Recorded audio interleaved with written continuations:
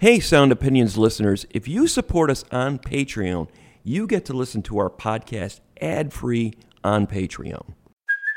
Hey, it's Kaylee Cuoco for Priceline. Ready to go to your happy place for a happy price? Well, why didn't you say so? Just download the Priceline app right now and save up to 60% on hotels. So whether it's Cousin Kevin's Kazoo Concert in Kansas City, go Kevin, or Becky's Bachelorette Bash in Bermuda, you never have to miss a trip ever again. So download the Priceline app today. Your savings are waiting. Go to your happy place for a happy price. Go to your happy price, Priceline. Professional welder Shayna Ford used VR training developed by ForgeFX to hone her skills as a welder. The more time that you spend practicing it, that's what separates a good welder from a great welder. VR training can help students like Shayna repeatedly practice specific skills. Virtual reality definitely helps because the more muscle memory that you have, the smoother your weld is. Explore more stories like Shayna's at meta.com/metaverseimpact.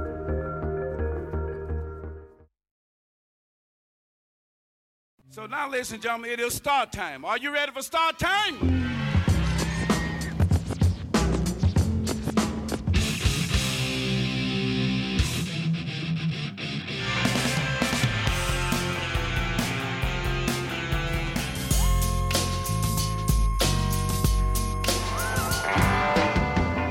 From Columbia College Chicago and distributed nationally by PRX, this is Sound Opinions. I'm Jim DeRogatis. And I'm Greg Kot. This week, we're talking about the role of drummers in rock. Oftentimes, lots of the arrangements are kind of determined by the drummer.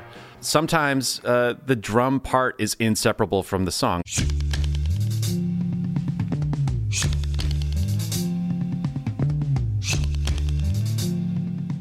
We'll talk about what makes the drummer so important, and we'll share some of our favorite drum fills. That's all coming up on Sound Opinions.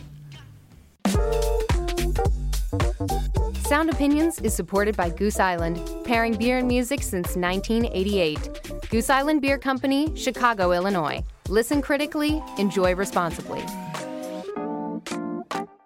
Yes, I get by with a little help from my friend. Sound Opinions is an independent production supported by this station and by contributions from listeners like you.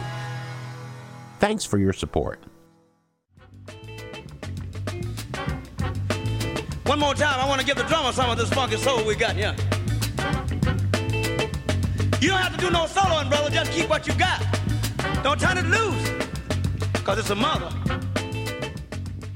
You're listening to Sound Opinions, and, the lead singer is the guy in the band that usually gets most of the attention, the spotlight at the front of the stage. But this week we're going to focus on someone who's usually a little further back on the stage, the drummer. Someone who doesn't always get the attention, but is often just as deserving. Greg, as a drummer, I could not agree more. It is satisfying to hear you say that. To start this show, we thought we needed to know a little bit more about what a drummer does and how he or she fits in with a band. For that insight, we spoke with drummer and composer Joe Wong. He is the host of The Trap Set, a podcast that is just about drummers. Joe has interviewed dozens and dozens of drummers, from jazz fusion great Billy Cobham to Brendan Canty of Fugazi to Bill Ward of Black Sabbath. He even interviewed me. Wow. For this conversation on our show with him, we started by asking why the drummer doesn't always get the same level of respect as others in the band. I think it's because drummers are inherently nurturing people, and because of that, they are taken advantage of. Right, we give and we give and we give. What is this, a therapy class here? I thought we were talking about drummers. Yeah, I think, drums are the most difficult instrument logistically and lifestyle-wise. I mean, you have to, from the very beginning, have a place to set up and play, and then when you want to start playing shows, you need to get a vehicle. Yeah. So we're still operating in the paradigm from when sheet music was the medium of choice. And even though drum beats are oftentimes essential to a song and inseparable from the song itself, drummers often get paid the very least.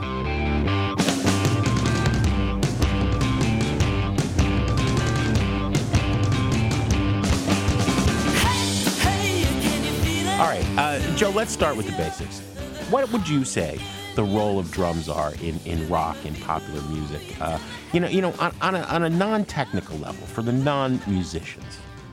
I think that the drums, more than any other instrument, are what inject the sexual energy into rock and roll music. The beat is what makes you want to dance, and it's what made parents reject rock and roll in the very beginning. And look, baby, put the jinx on me. I got the heebie-jeebies and can't get well. I got the heebie-jeebies and the Jew got the tail liver. If I'm a baby, then no, no, well, I'm gonna ring your door till I break your bell. You gotta jump back, heebie-jeebie, gotta get back, heebie-jeebie, gotta duck back, heebie-jeebie, gotta get back. And I think it also, the drums are what enables lyrics to sound profound.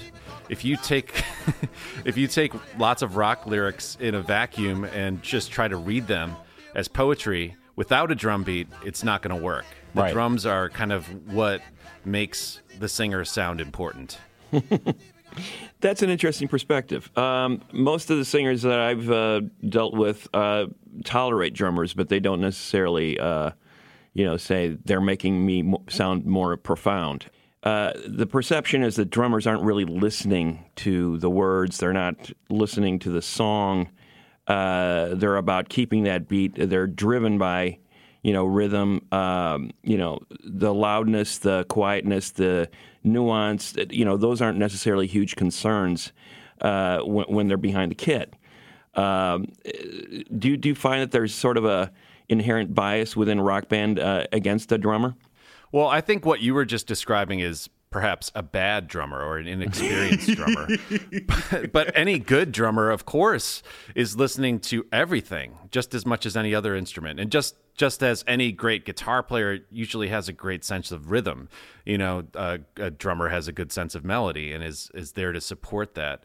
I think that drummers could be considered the leader of a band in so much as they are fulfilling the role that perhaps a conductor does with a classical orchestra. They're setting up the transitions from one section of a song to the next. They're determining the dynamic levels as far as dropping down to a quiet section or back up to a climax. And of course, they're counting off the songs and determining the tempo. You think about singers from Sinatra to James Brown to I don't know, Taylor Swift today, and the way that they will turn and signal the drummer, and the drummer goes right where they want. Have you never seen that? I've also heard it said that a great drummer can turn a mediocre band into a much better band. Thank you. So there is an essential role there, obviously, and I think what I'm trying to get at is what defines that role. The joke in the Spinal Tap movie was obviously that the drummer is constantly, disappearing. He's getting blown up, and it's just a rotating seat back there. He exploded on stage. Just like that. But obviously, a great drummer can define a rock band. And I guess what are the essential qualities of a great drummer? That they're a great listener and oftentimes a great arranger. Oftentimes, lots of the arrangements are kind of determined by the drummer. And sometimes the drum part is inseparable from the song. Picture Come Together without that iconic drum beat.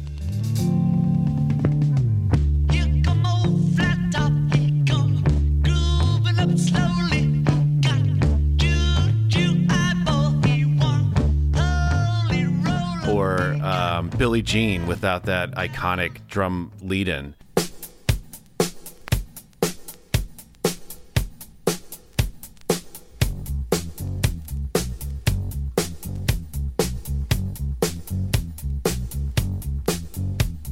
There isn't just one role that the drums can play. They're not simply there to support the song. I think that, transitioning from being an adequate drummer to a great drummer means that not only are you supporting the song, but you're inseparable from the song.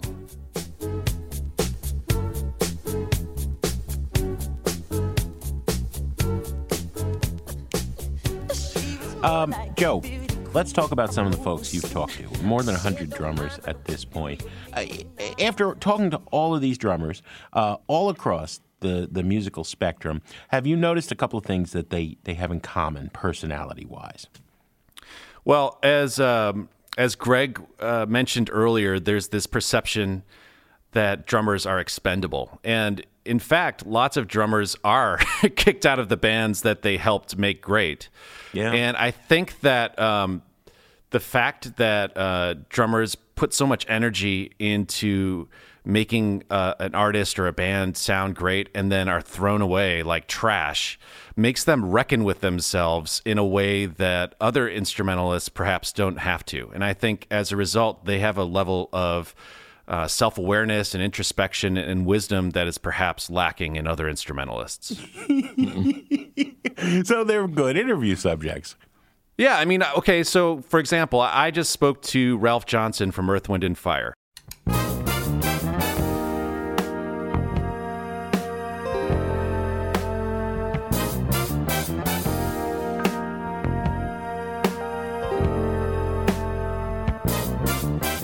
There were a few drummers in Earth, Wind & Fire, but Ralph was and Maurice White was a drummer initially for the Chess. Yeah, he was studio for Chess. Yeah, but his role in Earth, Wind & Fire was primarily that of the songwriter and leader. And at one point, Maurice decided that the band was just going to stop touring, and Ralph, wasn't getting the giant royalty checks at that point. And he went off and sold stereos. And I feel like when you have to kind of examine your identity apart from being that guy that plays drums from Earth, Wind & Fire and really think about who you are as a person after achieving that kind of massive success, it leads to a more interesting, balanced view of yourself. I know the truth, not so do you. How? You can't hide. I bet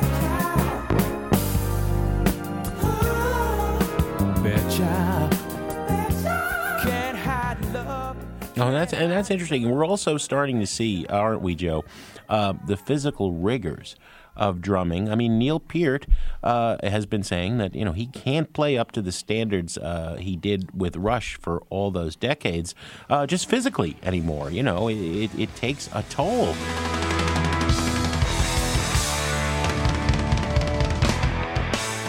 Yeah, I think it definitely depends on the style of drumming, but yeah, Neil Peart retired, and Phil Collins can't play drums anymore because he messed up his back from years of drumming. On the other hand, I mean, Roy Haynes sounds just as great as ever, and I saw Elvin Jones a few times in the last couple of years of his life, and he probably sounded better then than he did.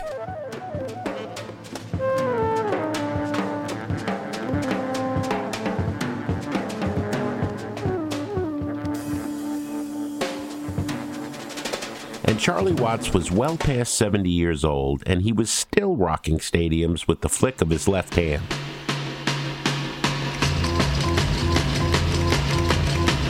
I see a red door and I want it painted black. No colors anymore, I want them to turn black. I see the girls go by dressed in their summer clothes. Yeah, I think it depends on how kind of ergonomic your style is. And some drummers develop a style that just happens to sound good, but it's more athletic. And other drummers develop a style that's almost Zen-like, and they can create this massive sound without expending too much energy. People turn their heads and quickly look away. Like a newborn baby, it just happens every day. In your view, in a rock band, the essence of the drummer is a rhythm keeper. The basic role. You're keeping the time. You're in some ways guiding the arrangement by the rhythm that you keep.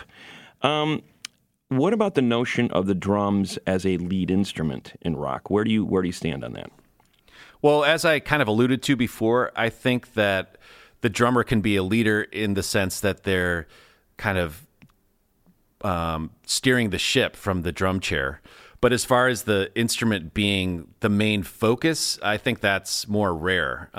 It can happen. One example that springs to mind is John Stanier of Battles, who sets up right in the front of the stage.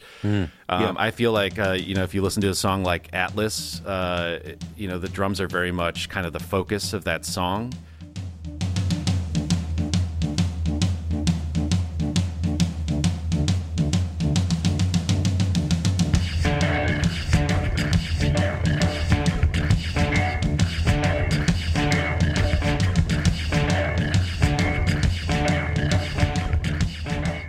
I would say that in some cases, Yaki from Can is the leader of that band or the main focus. As much as I love Damo's vocals, I don't think I'm listening for the vocals. I think they're just another texture, and the drums kind of take the center stage for me. Yeah, Yaki Liepezeit is clearly integral to the Can sound. Yeah, and sometimes it's just kind of like the lead instrument. Like that's what I'm listening to more than anything else. Baby has way back on the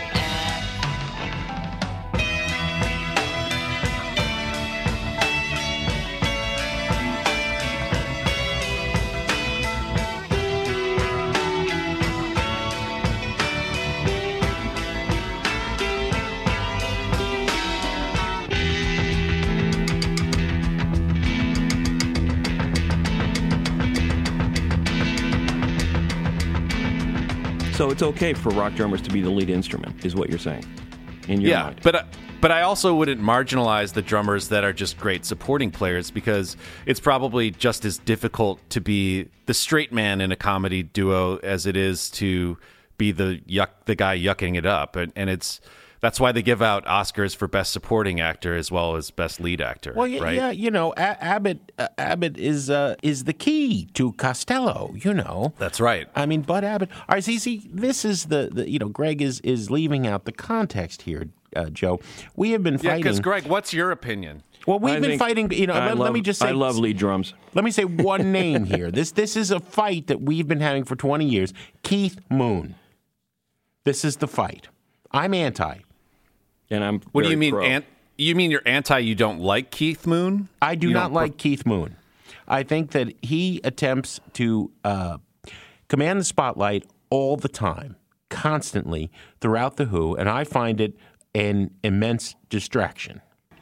All the people, they step back when a young man walked by.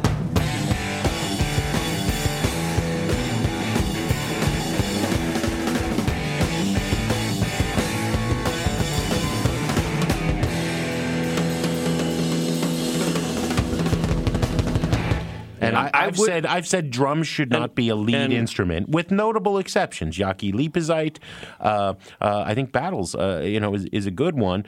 Sometimes the Feelies do that, but very rare. And it's when it's done, it has to be done right and tastefully. And I Tasteful? Yeah, tasteful. Rock has to be tasteful? I believe the That's drums, a new one on the me, drums Jim. have to be tasteful, and Yeah. Keith Moon is not tasteful. He's All just a wanker. What about Keith Moon? Tell us about Keith Moon, Jim. I love Keith Moon. I think I understand what you're saying, Jim, but I think for some reason it works for me. I think the fact that it's distasteful adds an element of chaos into that band. I mean, he's blowing stuff up and figuratively and literally, and it just kind of works. The performance to me, and I Can See for Miles by The Who, those songs were being arranged around Keith's drumming. I never see you when deliberately you put pain in my way. Well, here's a poke at you. You're gonna choke on it too. You're gonna lose that smile because all the while I can see for miles and miles.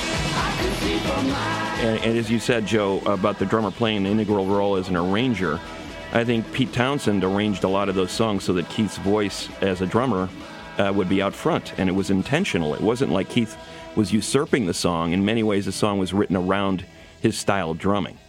Well, I guess it would be a different band. My problem with the Who, is more than Moon. Moon is the biggest problem. Entwistle plays too much. Daltrey is a horrible cheese dog, and Moon. It sounds like you just don't like the Who. No, I don't. I don't like the Who. But let me tell you how I think of Moon's drumming. Right? I think of Moon's drumming like a bad metal guitar soloist who is doing hammer-ons the whole time. You know what I mean? And like hammer-ons never worked in any song ever. Should not be done. And neither should Moon's nonstop drum fill with the cymbal crashes in the middle of the fills. That's me. That's just me. Something about the way that Keith Moon is always kind of going outside of his comfort zone, and it feels like the songs are always on the verge of train wrecking, but they never quite train wreck, is what gives the Who their kind of essential energy, in my opinion. All right. Well, I think that's an eloquent defense of Moon.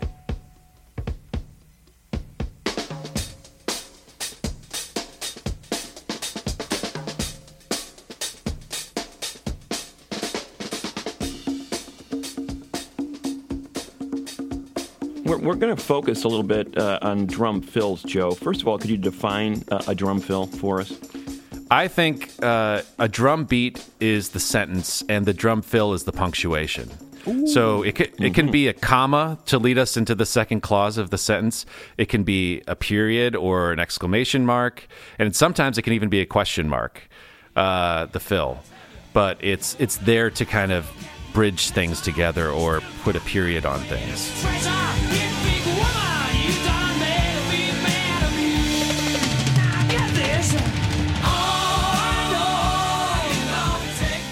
Some people have compared it to a guitar riff. It's similar to that. Would you agree? I think a beat is similar to a riff in the sense that it's repetitive.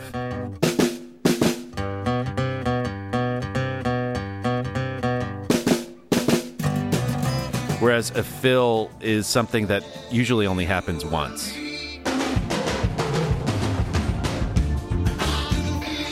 So, Joe, give us a sense of what your favorite drum fills are. That will help us focus what exactly you're looking for in a drum fill, or how you define it. See, for me, it's difficult to just pick a favorite drum fill absent the beat that it's coming from. It's kind of like using the punctuation analogy. It's like, well, what's your favorite exclamation mark? Well, it depends on the sentence. Tony Allen, who is most famous for playing with Fela Kuti, had a signature fill that feels like a sense of weightlessness. It's a syncopated tom fill that he executes in lots of his songs. It makes the song feel like it's floating in midair for a second, and then he drops back down into the groove, and the weight comes back.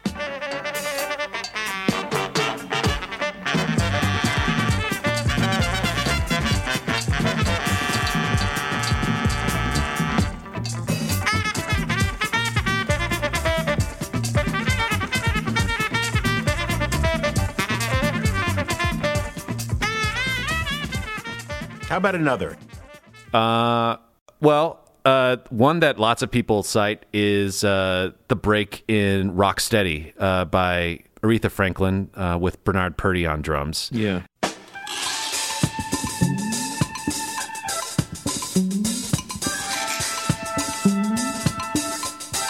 And that's another incredible, timeless drum break. It's been sampled a million times. And it kind of skirts the line between being a fill and a beat. Because it basically, when everybody drops out, it's kind of an elevated version of the beat. And then he caps it off with this really cool signature Purdie hi-hat thing and brings it back in. And basically the function that has in the song is it just brings everything up so that when the chorus comes back in, it just feels huge. It feels like a climax.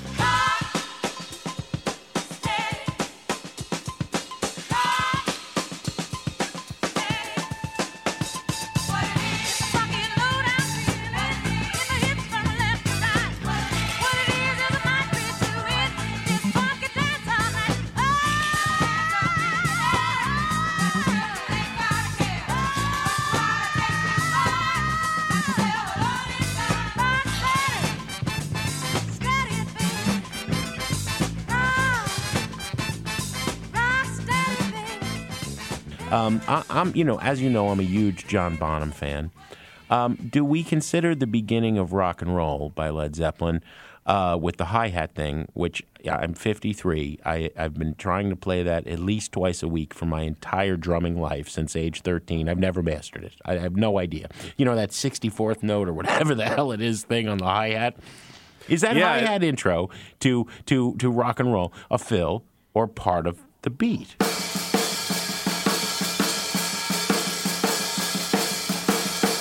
I feel like it's an intro.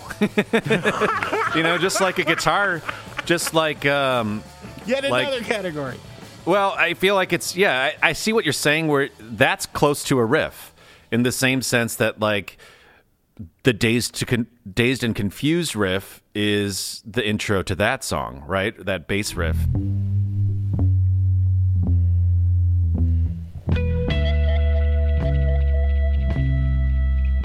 I think of a fill as something that kind of bridges one part of the beat to the other, like filling in the space.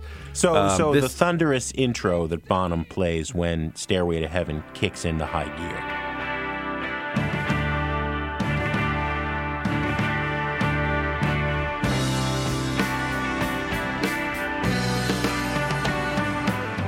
Yeah, exactly. That tom fill, that would be... I think of that as a fill. That's a classic fill.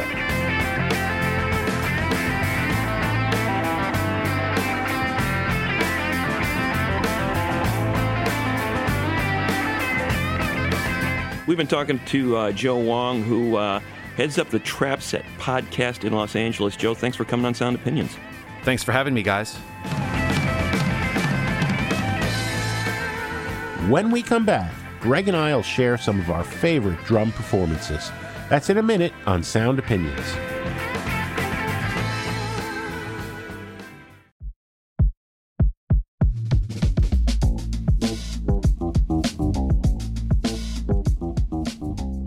Sound Opinions is supported by Goose Island.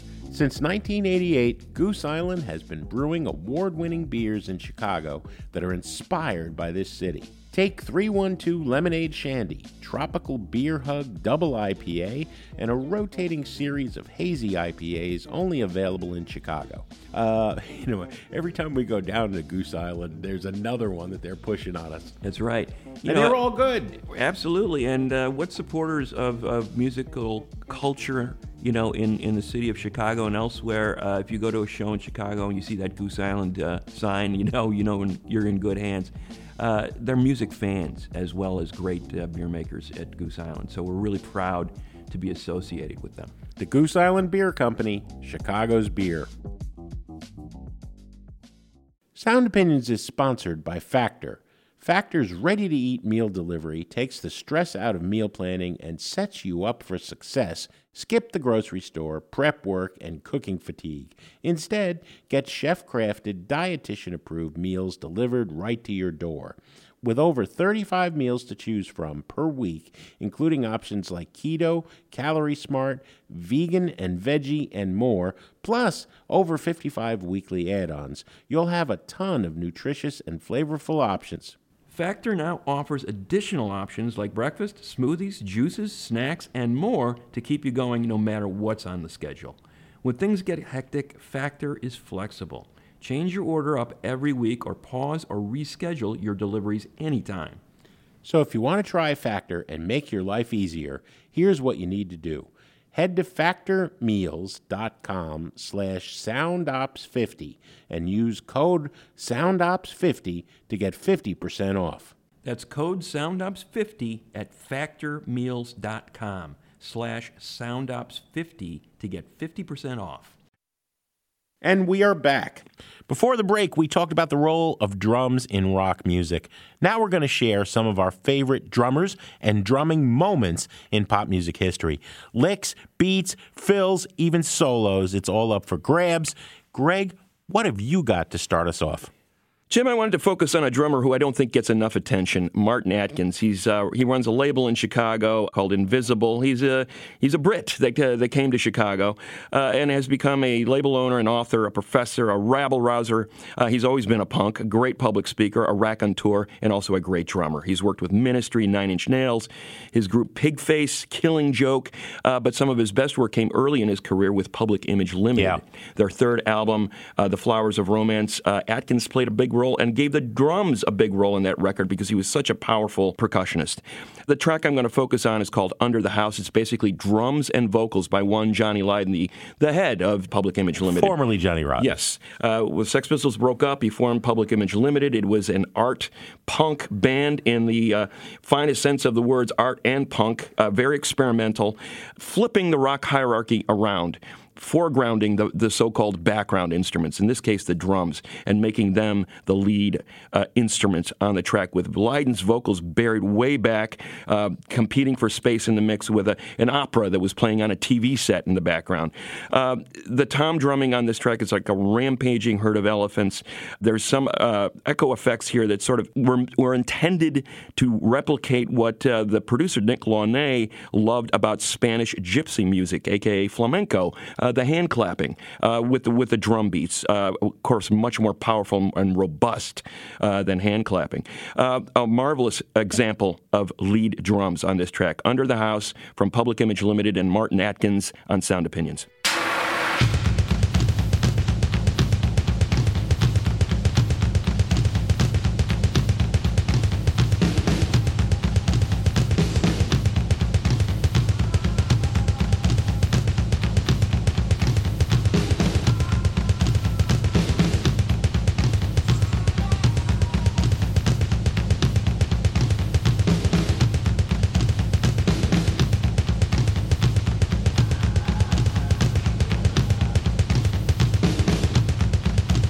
Under the House from Public Image Limited, Martin Atkins on those rampaging drums. What have you got for us first, Jim?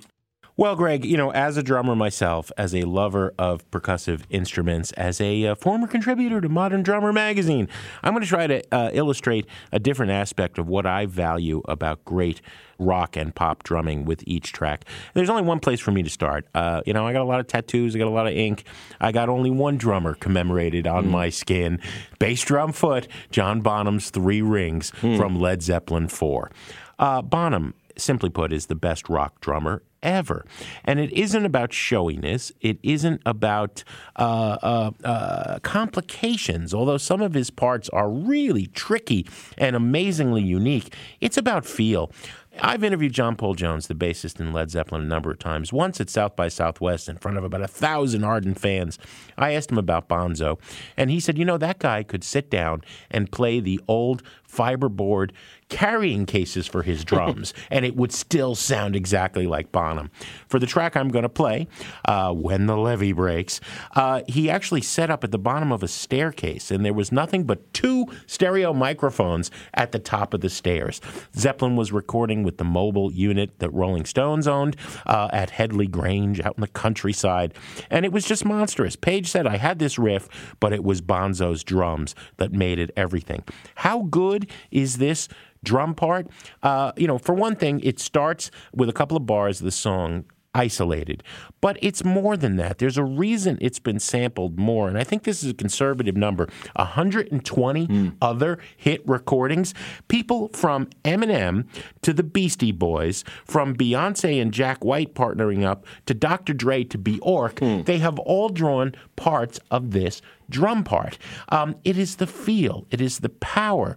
It is the just pure solidity. These are cinder blocks banging against a wall. There's no subtlety here. I believe Bonham was playing the Ludwig Orange Vistalite set on this track. I had to go buy one this is as good as rock drumming gets. John Bonham, Led Zeppelin, When the Levee Breaks on Sound Opinions.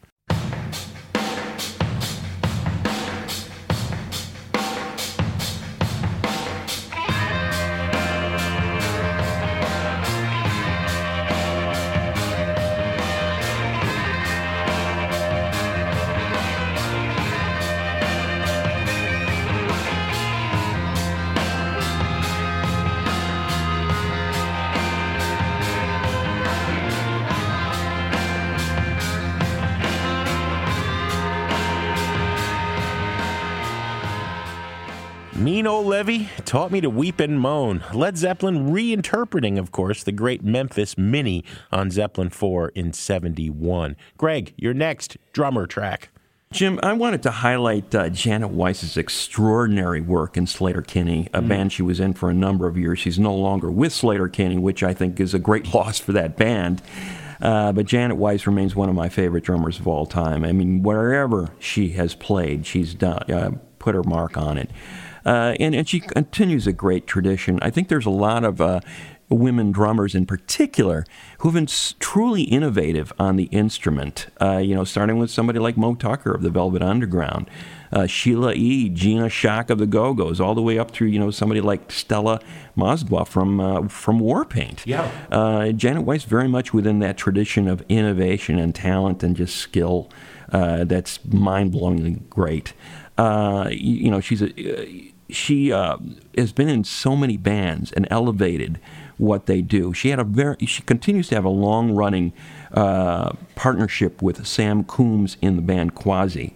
In addition, she's played with Stephen Malkmus and the Jicks, the Sleater-Kinney spin-off Wild Flag, an amazing record from more than a decade ago now. Bright Eyes, the Go-Betweens, the Shins. But Sleater-Kinney, I think, is where some of her best work is. I think they're hurting without her. Absolutely.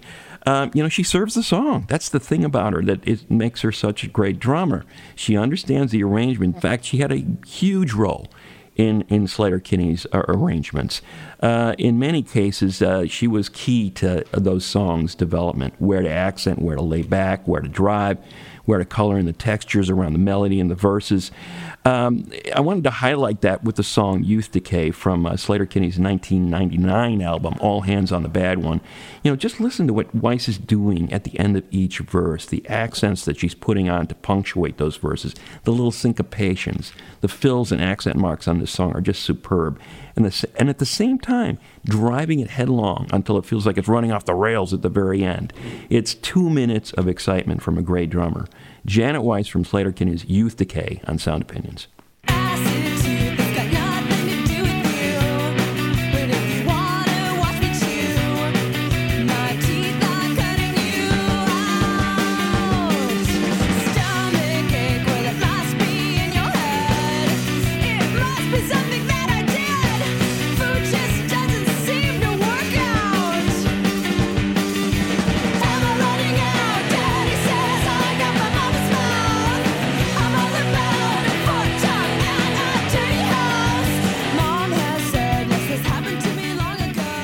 That is Youth Decay from Sleater-Kinney with Janet Weiss on drums. Jim, what's your next pick? Greg, when the levee breaks and Bonham, it's all about that beat and the feel. The next song I'm going to highlight, XTC's Senses Working Overtime, is about a great drum fill. Several of them, actually. What's a fill? We were talking about that with Joe. Can connect one part of a song to another. Can happen once, can happen several times. Terry Chambers is not a name a lot of people would put among the greats, but I think he put XTC on the map. His drumming was incredibly innovative on the first 6 albums or so by XTC. He was working with engineer Hugh Padgham. It was all about the tom-toms, much like Martin Atkins on Flowers of Romance, avoiding cymbals, as the Feelies always said. The cymbals clash with the frequency of the guitars. So it's this tribal African beat, but then these wonderful musical fills that are essentially hooks as Andy Partridge builds up. I've got 1, 2, 3, 4, 5 senses working overtime. The phrase, the melody, the hook is completed by Terry Chambers on his tom-toms. It's just a brilliant part. There's a good documentary recent, This Is Pop, on Showtime about XTC. Everybody in the band, you feel sorry for them because it was Andy Partridge's train set. He didn't want to share with anybody else. I think Terry Chambers is the most overlooked member. Here he is, Senses Working Overtime by XTC on Sound Opinions. And all the world is football shaped. It's just for me to kick his face.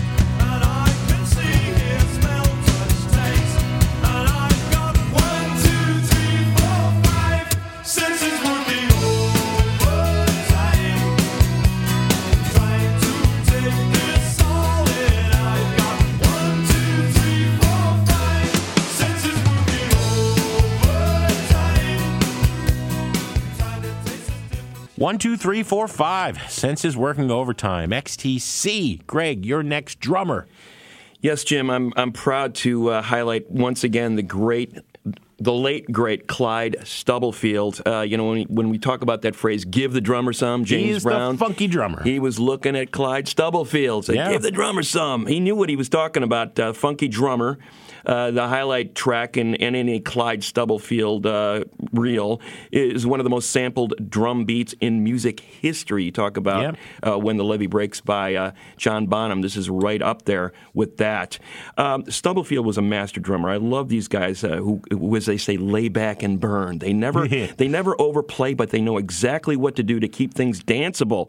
Roger Hawkins with the Muscle Shoals rhythm section, or Al Jackson, the great Stax drummer. Stubblefield played that role with Brown's band. When Brown sort of dispensed with chord changes and basically turned every instrument in his band into a percussion instrument, he centered everything around those drums. Clyde Stubblefield was the guy. Clyde Stubblefield's left hand is basically God. If you talk to any drummer, they will say, Clyde Stubblefield's left hand. That's incredible. Just listen to what he's doing with the left hand. What he was doing with that left hand on the song I Got the Feeling is incredible. He plays this, what they call a drop whip, kind of a 3-beat kind of sequence against the 8th notes on the hi-hat. And this groove is just, you cannot escape it. It melds with the bass and the horns to create this incredible sense of syncopation. It's very simple, very subtle, but he is a master at it. And when he adds little accents to it, on top of it, you just go crazy with how wonderful the beat is making you feel. I believe you're genuinely excited. This is nice to hear you talk this way about it. You want me to show you how to play it sometime? Well, let me tell you, I've watched drummers do it, and I'm impressed, but nobody can do what Stubblefield did it, the way Stubblefield actually did it. I agree. Clyde Stubblefield on James Brown's I Got the Feeling on Sound Opinions.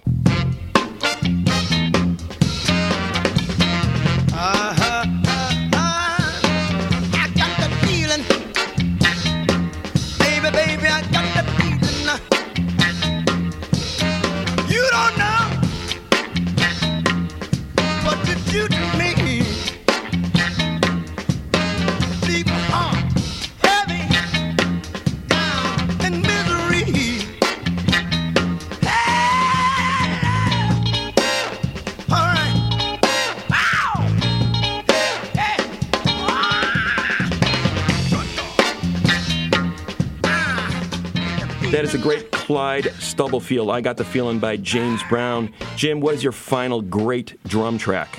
I have to end by emphasizing, Greg, that I think the drums are primarily a support instrument. They are both the foundation of all rock and pop modern music, but they're not supposed to be showy. That's my problem with Keith Moon. There are very, very intricate drummers, Neil Peart of Rush, who are still musical. I value, though, concision, musicality, and feel above all. I love Ringo Starr. I love Marky and Tommy Ramone. They're perfect. They're simple, but they're always perfect. I guess if I got to choose one, though, I'm going with Charlie Watts. Listen to Honky Tonk Woman. It starts with 8 bars of just percussion. I always thought Charlie was playing the cowbell and then coming in with the drums in the beat that sets up Keith Richards' guitar riff for the song, and then a really tasteful, very musical fill. It wasn't. It was Jimmy Miller plays cowbell, and Watts then comes in with drums, but they're integral. When I learned to play it, spending those endless months in my basement at age 13, I played both the cowbell and the drum part. Charlie's all about the feel. He's British, and he's a Brit who loves R&B and jazz.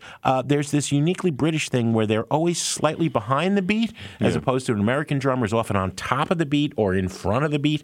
Charlie's always behind. He speeds up, he slows down. If we put a metronome to him, and modern drummer and magazines like this have done that, he's a mess, right? He's not consistent, but he's perfect. He's perfect, and it's about the feel. It's about the groove. It's about breathing, the way your body breathes. And you speed up as you get excited, and you slow down sometimes as you take a pause.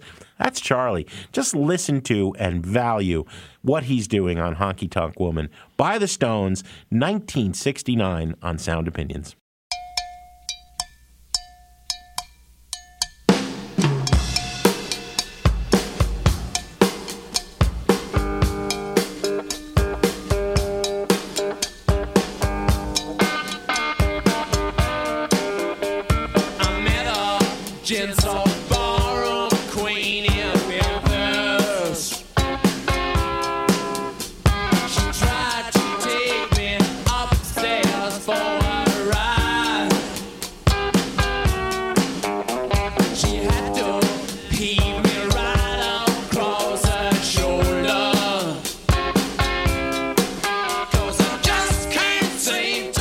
Honky Tonk Woman from the Rolling Stones. As always, we want to hear from you. What's your favorite drum fill and why?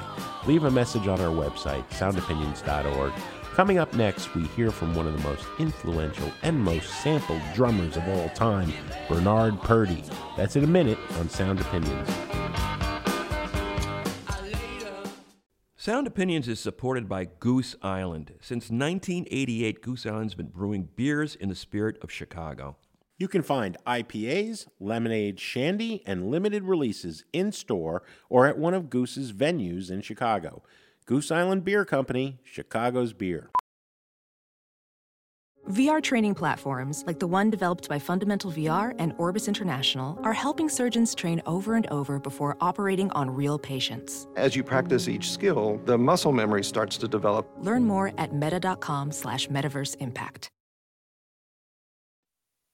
And we're back. This week we are all about drums. And you know, in the 60s and 70s, Bernard Pretty Purdie was one of the most prolific session drummers out there, one of my absolute favorites. If you listen to a Steely Dan record, an Aretha Franklin record, James Brown, Al Cooper, Nina Simone, Hall & Oates, Miles Davis, hundreds more, Bernard Pretty Purdie was on there. You know, his style, Greg, is known as the Purdie Shuffle. Not only has it influenced a generation or three of drummers, but it's frequently been sampled ever since the 80s. Purdie's unique style shines in tracks like that 1970s soul classic, Ooh Child by the Five Stair Steps.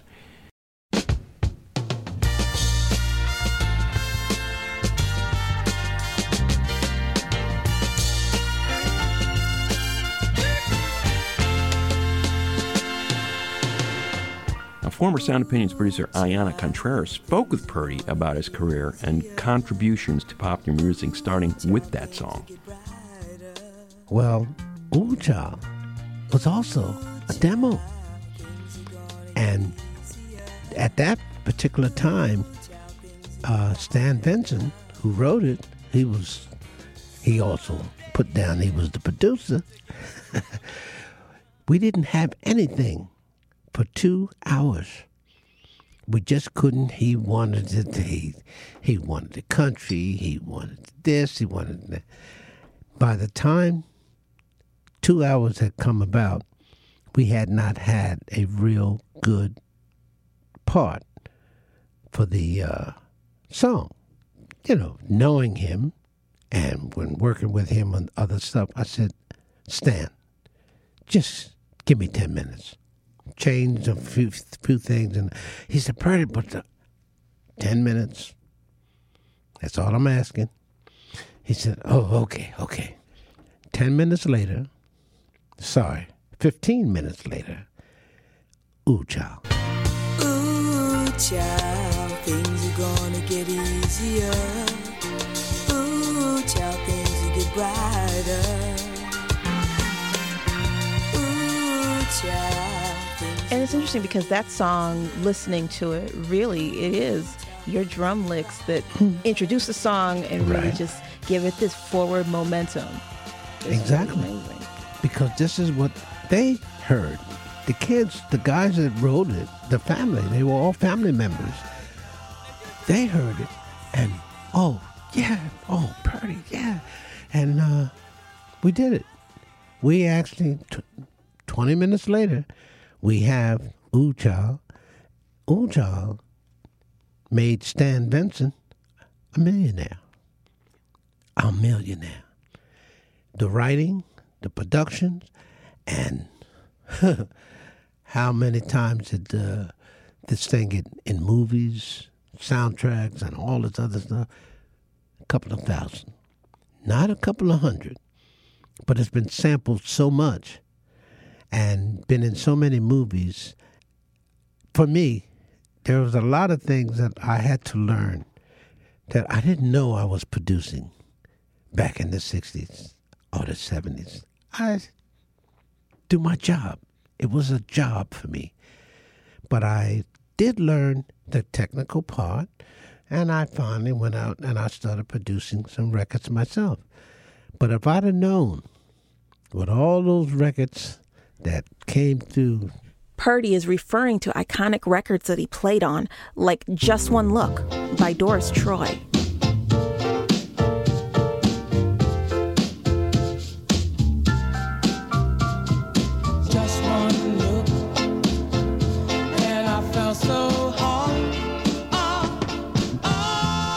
and Gil Scott-Heron's The Revolution Will Not Be Televised.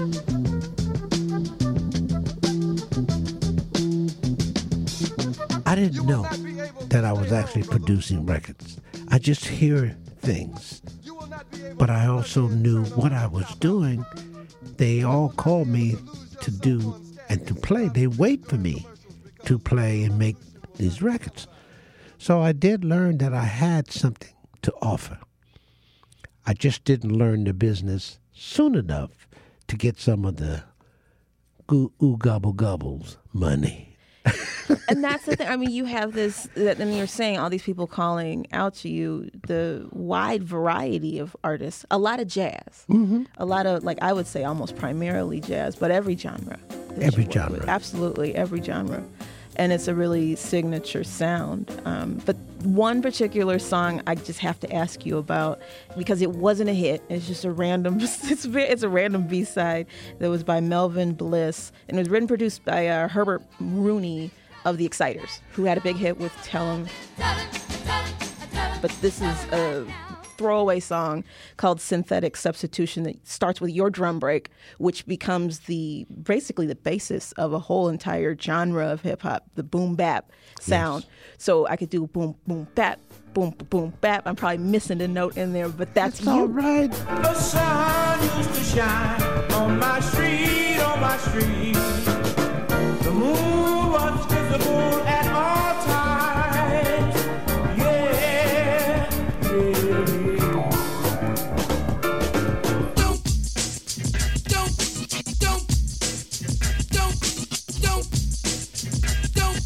Here's what I want you all to do for me.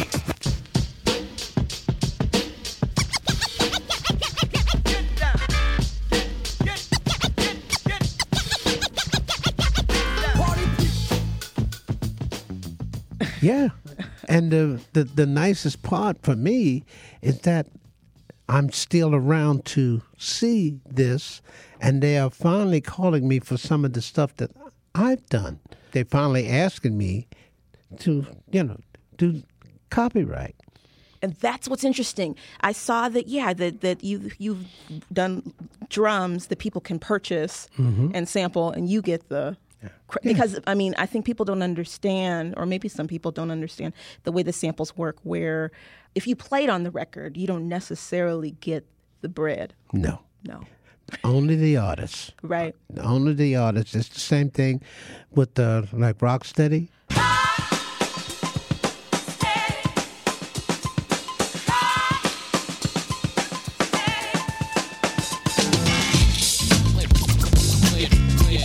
Is a world for me.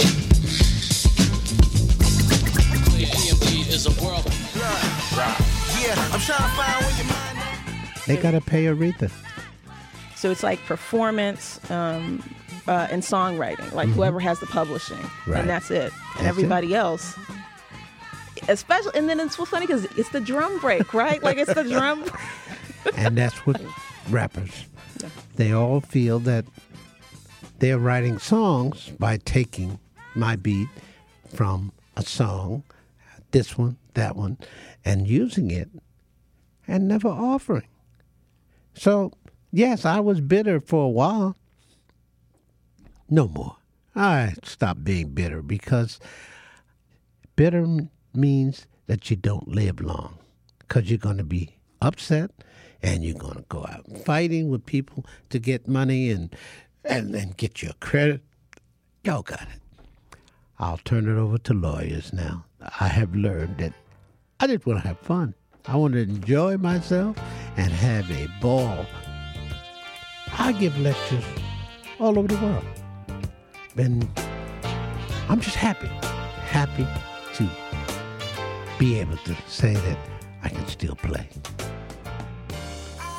That is legendary drummer Bernard Pretty Purdy, who spoke with our former Sound Opinions producer, Ayana Contreras. Hey, Ayana, hope you're still listening.